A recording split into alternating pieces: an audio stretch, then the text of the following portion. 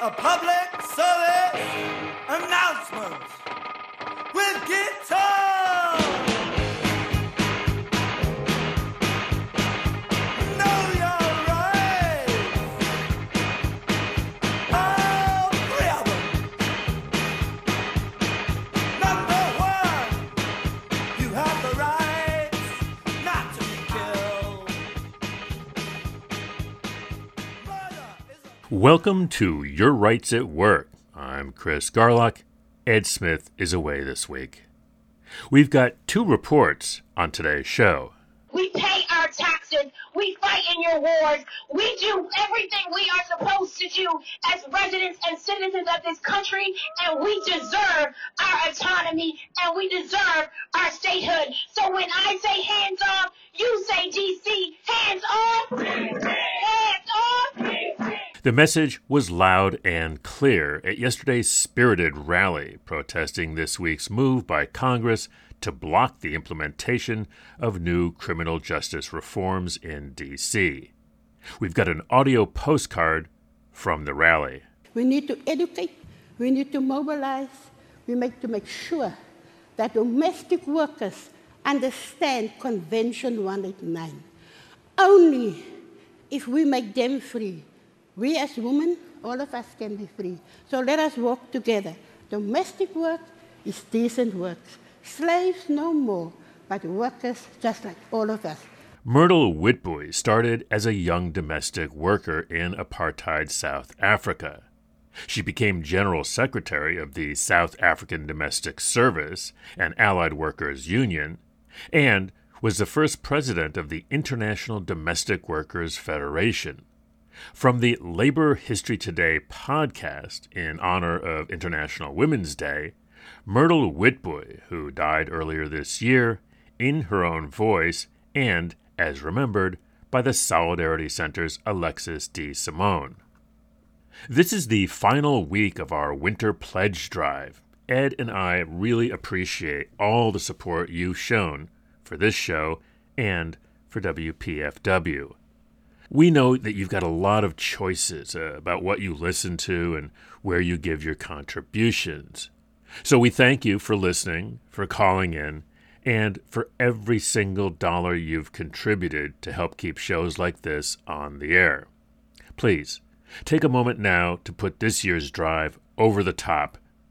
To make your contribution, give us a call, 202-588-9739, 1-800-222-9739. You can go to WPFWFM.org and click on the Donate Now button. Please be sure to scroll down and select Your Rights at Work when you do. You can also give easily on Cash App at $WPFW. Thanks again for your support.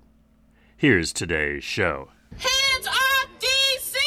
Congress should decide for me. Hands off DC! Congress should decide for me. When I say hands off DC, I want you to say Congress shouldn't vote for me. Hands off DC! Congress shouldn't vote for me. Hands off DC! Congress shouldn't vote for me. We have come together today with one simple message for Congress and President Biden.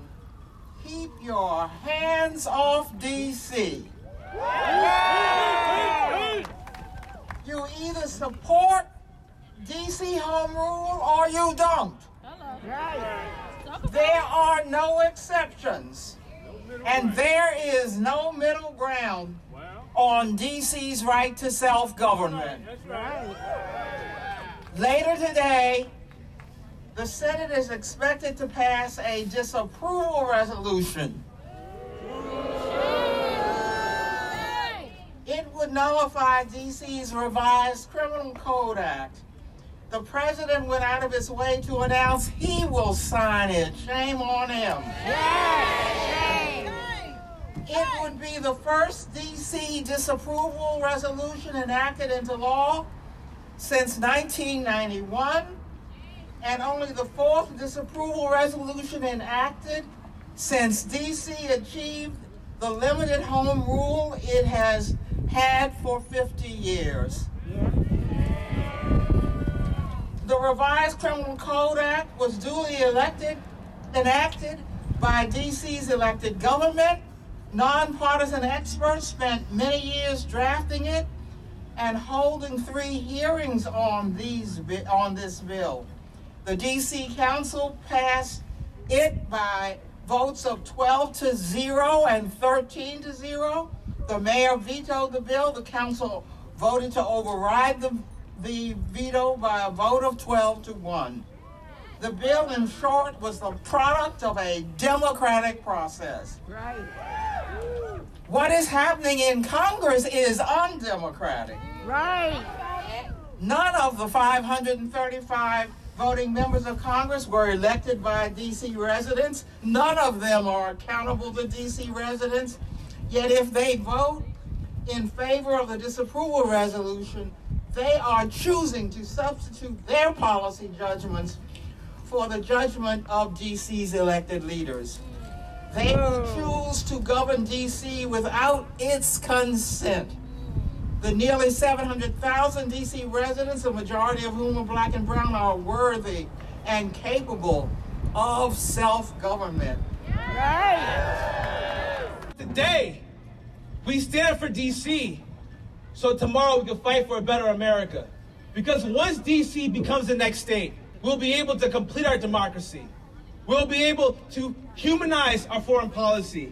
We'll ensure that every single American, regardless of their zip code, has their constitutional rights and are able to be living as first-class citizens. A group of lawmakers who, for the most part, have never set foot in D.C. Now, I'm not talking about Washington. I'm talking about D.C. Folks who have never bothered to cross Pennsylvania Avenue and venture into Shaw or Brightwood or Trinidad or, God forbid, come across the Anacostia River to Deanwood or over to my single-member district in Bellevue, far southwest in the Great Ward 8. Where them folks at?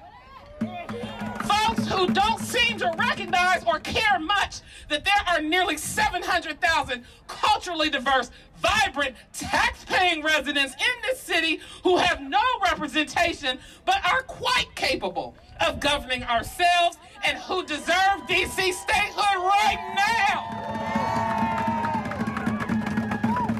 They claim that this vote is in response to the well-researched and data-supported revised criminal code. But we know that's just a lie. I mean, a political excuse that they're using to meddle in our affairs. Folks with a fetish for incarcerating people, particularly black and brown people, when it's been proven time and time again that longer sentences do not in fact deter crime. They ain't fooling nobody. Folks who are actively seeking to eliminate women's reproductive rights and ban culturally relevant teaching on American history and eradicate LGBTQ rights and existence altogether. They ain't fooling nobody. Shame.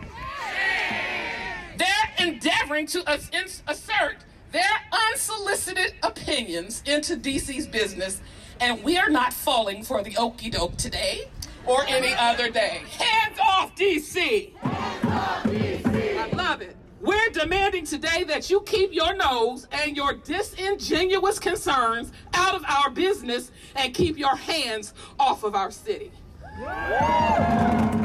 The great Frederick Douglass once said, "If there is no struggle, there is no progress."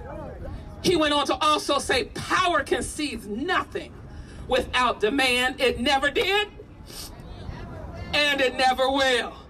So we're going to keep fighting for DC statehood. We're going to keep marching for our autonomy because we know our cause is right, our cause is just, and if you think that we're going to back down, relent, or let you run roughshod over our city and over our people, then you're proving my point from earlier. You don't know DC. It wasn't always this way.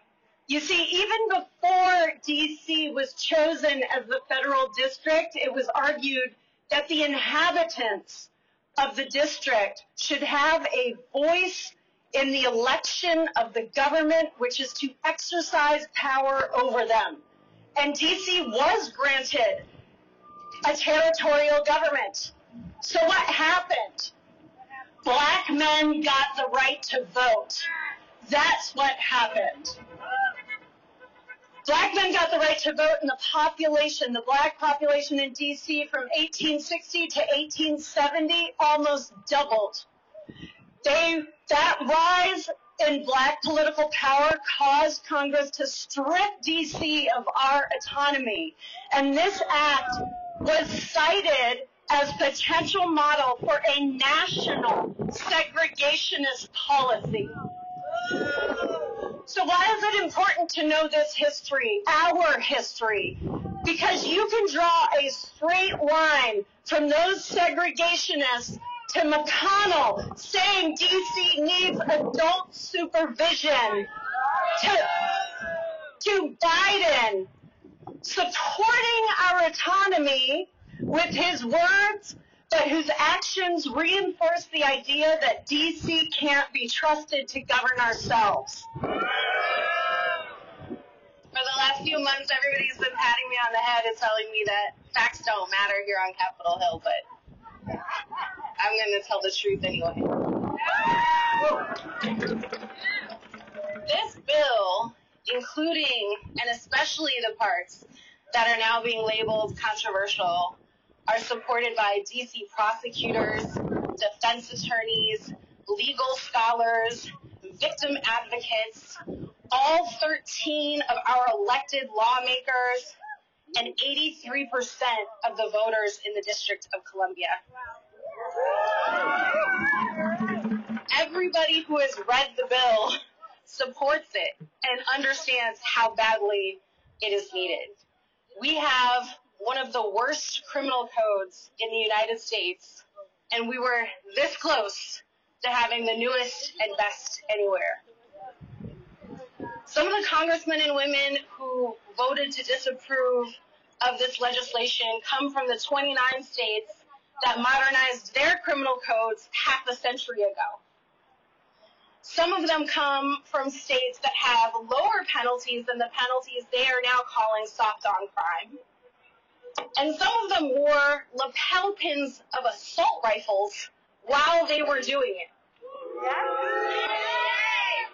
What's happening here on Capitol Hill is not about public safety. It's not about keeping people safe. It is about keeping people in power. I wanted to get up here because I wanted to talk about D.C. statehood. At this point in time, it's not a Democratic issue. It's not a Republican issue.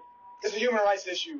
We have over 712,000 mainly black and brown residents who reside in this city that have all of the obligations of Americans as far as paying taxes, as far as serving on juries, as far as serving in the armed services, but not all the same rights. And in 2023, on this day right here, we're standing up to say enough is enough. It makes no sense that we decide that we need to go to Ukraine because we have to intervene on their behalf for self-governance if we cannot embody those principles right here in Washington, D.C.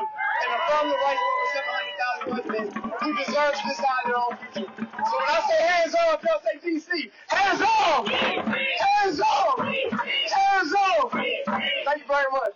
Wake up, I recognize you looking at me for the pay cut, but I'm a savage looking at you from the face down. I'm making love in the room with the face down. Scheme it, and let me tell you about my life. Painkillers only put me in the twilight, but pretty pussy and bitches is just a highlight. I tell my mama I love her, just what I like. Lord knows, 20 WPFW is where you'll always hear the voices of the people.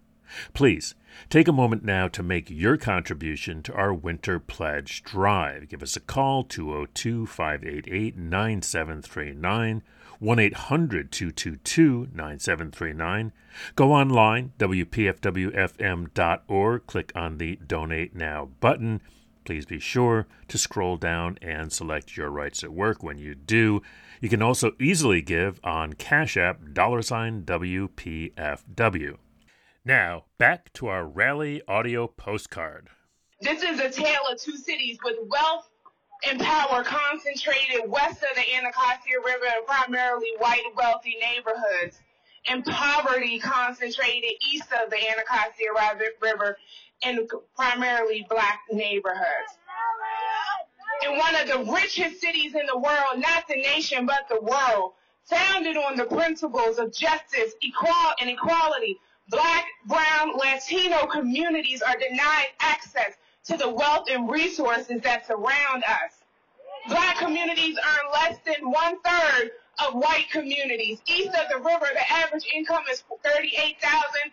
For white Washingtonians, it's 144,000 people. I'm talking about a different reality. White wealth is 81% times black wealth in this district. And when you cross the river, you come into beautiful communities living in a food apartheid, with 160,000 residents only having access to 3 grocery stores. Coretta Scott King reminds us that all of the problems we face in trying to build a community and a nation of brotherhood, which is desperately needed, can be attributed to the 3 evils of our time: racism, poverty, and war, military states. Queen Coretta called these triple evils of our time can reduce to one word, which is violence.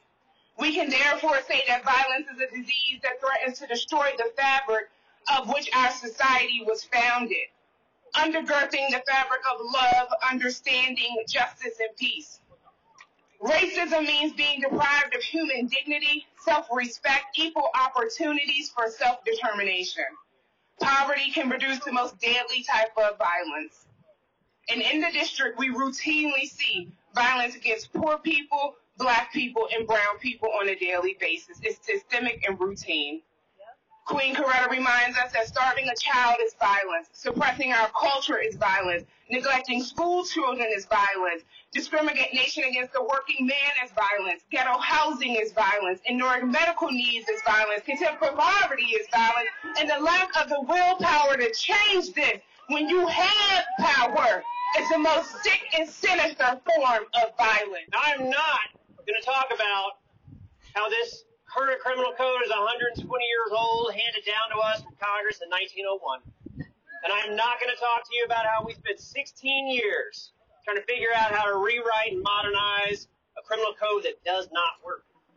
And I'm not going to talk to you about how we held 3 hearings over 2 years with hundreds of witnesses telling us exactly what to change and how to get it right. And I'm not going to talk to you about the dozens and dozens of organizations that put the time in to help make sure that we had the criminal code that D.C. needed. Because this is not about that. This is about power. Who has it and who doesn't? Who's going to use it and who can use it upon others? Later today, 700,000 D.C. residents are going to get treated like a bargaining chip. They're going to be treated this way like we have been treated before. All because we got a couple of folks that are scared about some 30-second ad that's going to get cut against them someday. This is about power. Kevin McCarthy's never going to show up on your ballot. Haggerty's never going to show up on your ballot.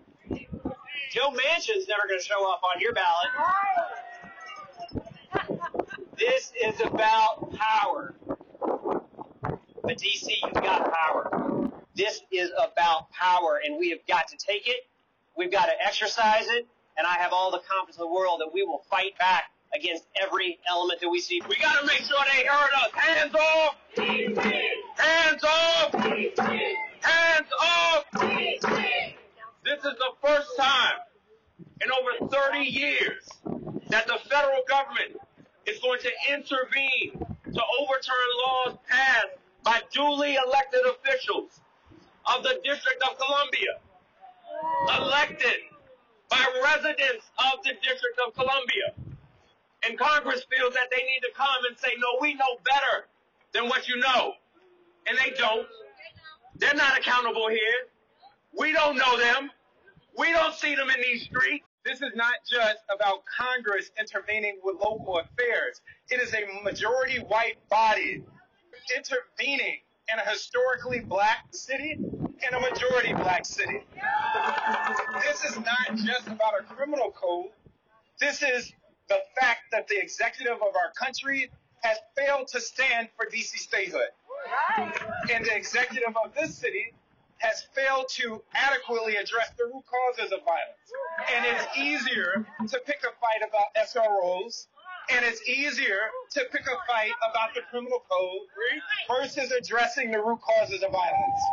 And so we are standing here united, fighting for statehood and making the case clear that the criminal code rewrite is sound policy. And it is what our city needs. Hands off. Hands off. This isn't about the criminal code, like my colleagues have said, but it is about so much more. But I want to talk about something that it is also about. It's about a history of racism in this country, specifically on the residents of the District of Columbia, because we have been a majority black city with black power. And I'm not making this up. Congressmen years back and today have stated a majority black city with black leaders in power cannot lead themselves. That is facts that they have put out there time and time again. So statehood is not just a human rights issue and a voting rights issue. It is a racial justice issue.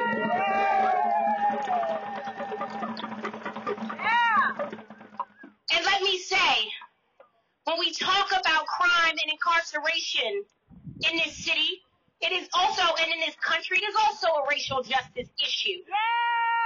Prisons are $1 billion industry in this country. And black and brown bodies make up. That's right. Care, not cages. But they don't have an interest in not mass incarcerating black men and black women and brown and black men and women. They don't have an interest. They want to mass incarcerate us. To work in prisons for free, $1 billion industry. They know that the same thing, the same actions, we've been here before. The crime bill happened years ago where they said we're going to do a war on crime and it was a war on black people. That is the ultimate goal. If the ultimate goal was safety, I'm talking to Democrats and Republicans here. If the ultimate goal was safety, then we would be investing in education in our children. If the ultimate goal was safety, then we would have a healthcare system that everybody can access. If the goal was safety, we would have wages, livable wages throughout this country. If at the end that it was this city and this council that has one of the highest minimum wages in this country. You shouldn't be trying to eradicate our laws. You should be trying to follow our laws. We have taken the lead. We lead by example. And we've led by example on so many things. Not just black leadership and black organizing, from climate justice. We have led. We want to talk about the billionaires in this city who make more than most of the residents in this country. The top percent of this is watching us as we die from healthcare issues, as we die in poverty, as mothers and children grow hungry. That's a crime. And when are we going to start addressing those crimes? All crimes. Because I want to address crime. We all do. This is a council that is committed to addressing the crime and violence in this city. Absolutely. We are fighting. We believe that we want to live in safe places. We want to live in safe communities. Our families live here. Their children live here. Their children go to school here. Their mothers, their fathers. I grew up here. I'm a D.C. native, born and raised without representation in Congress. And I'm telling you right now, I'm not going to die without it.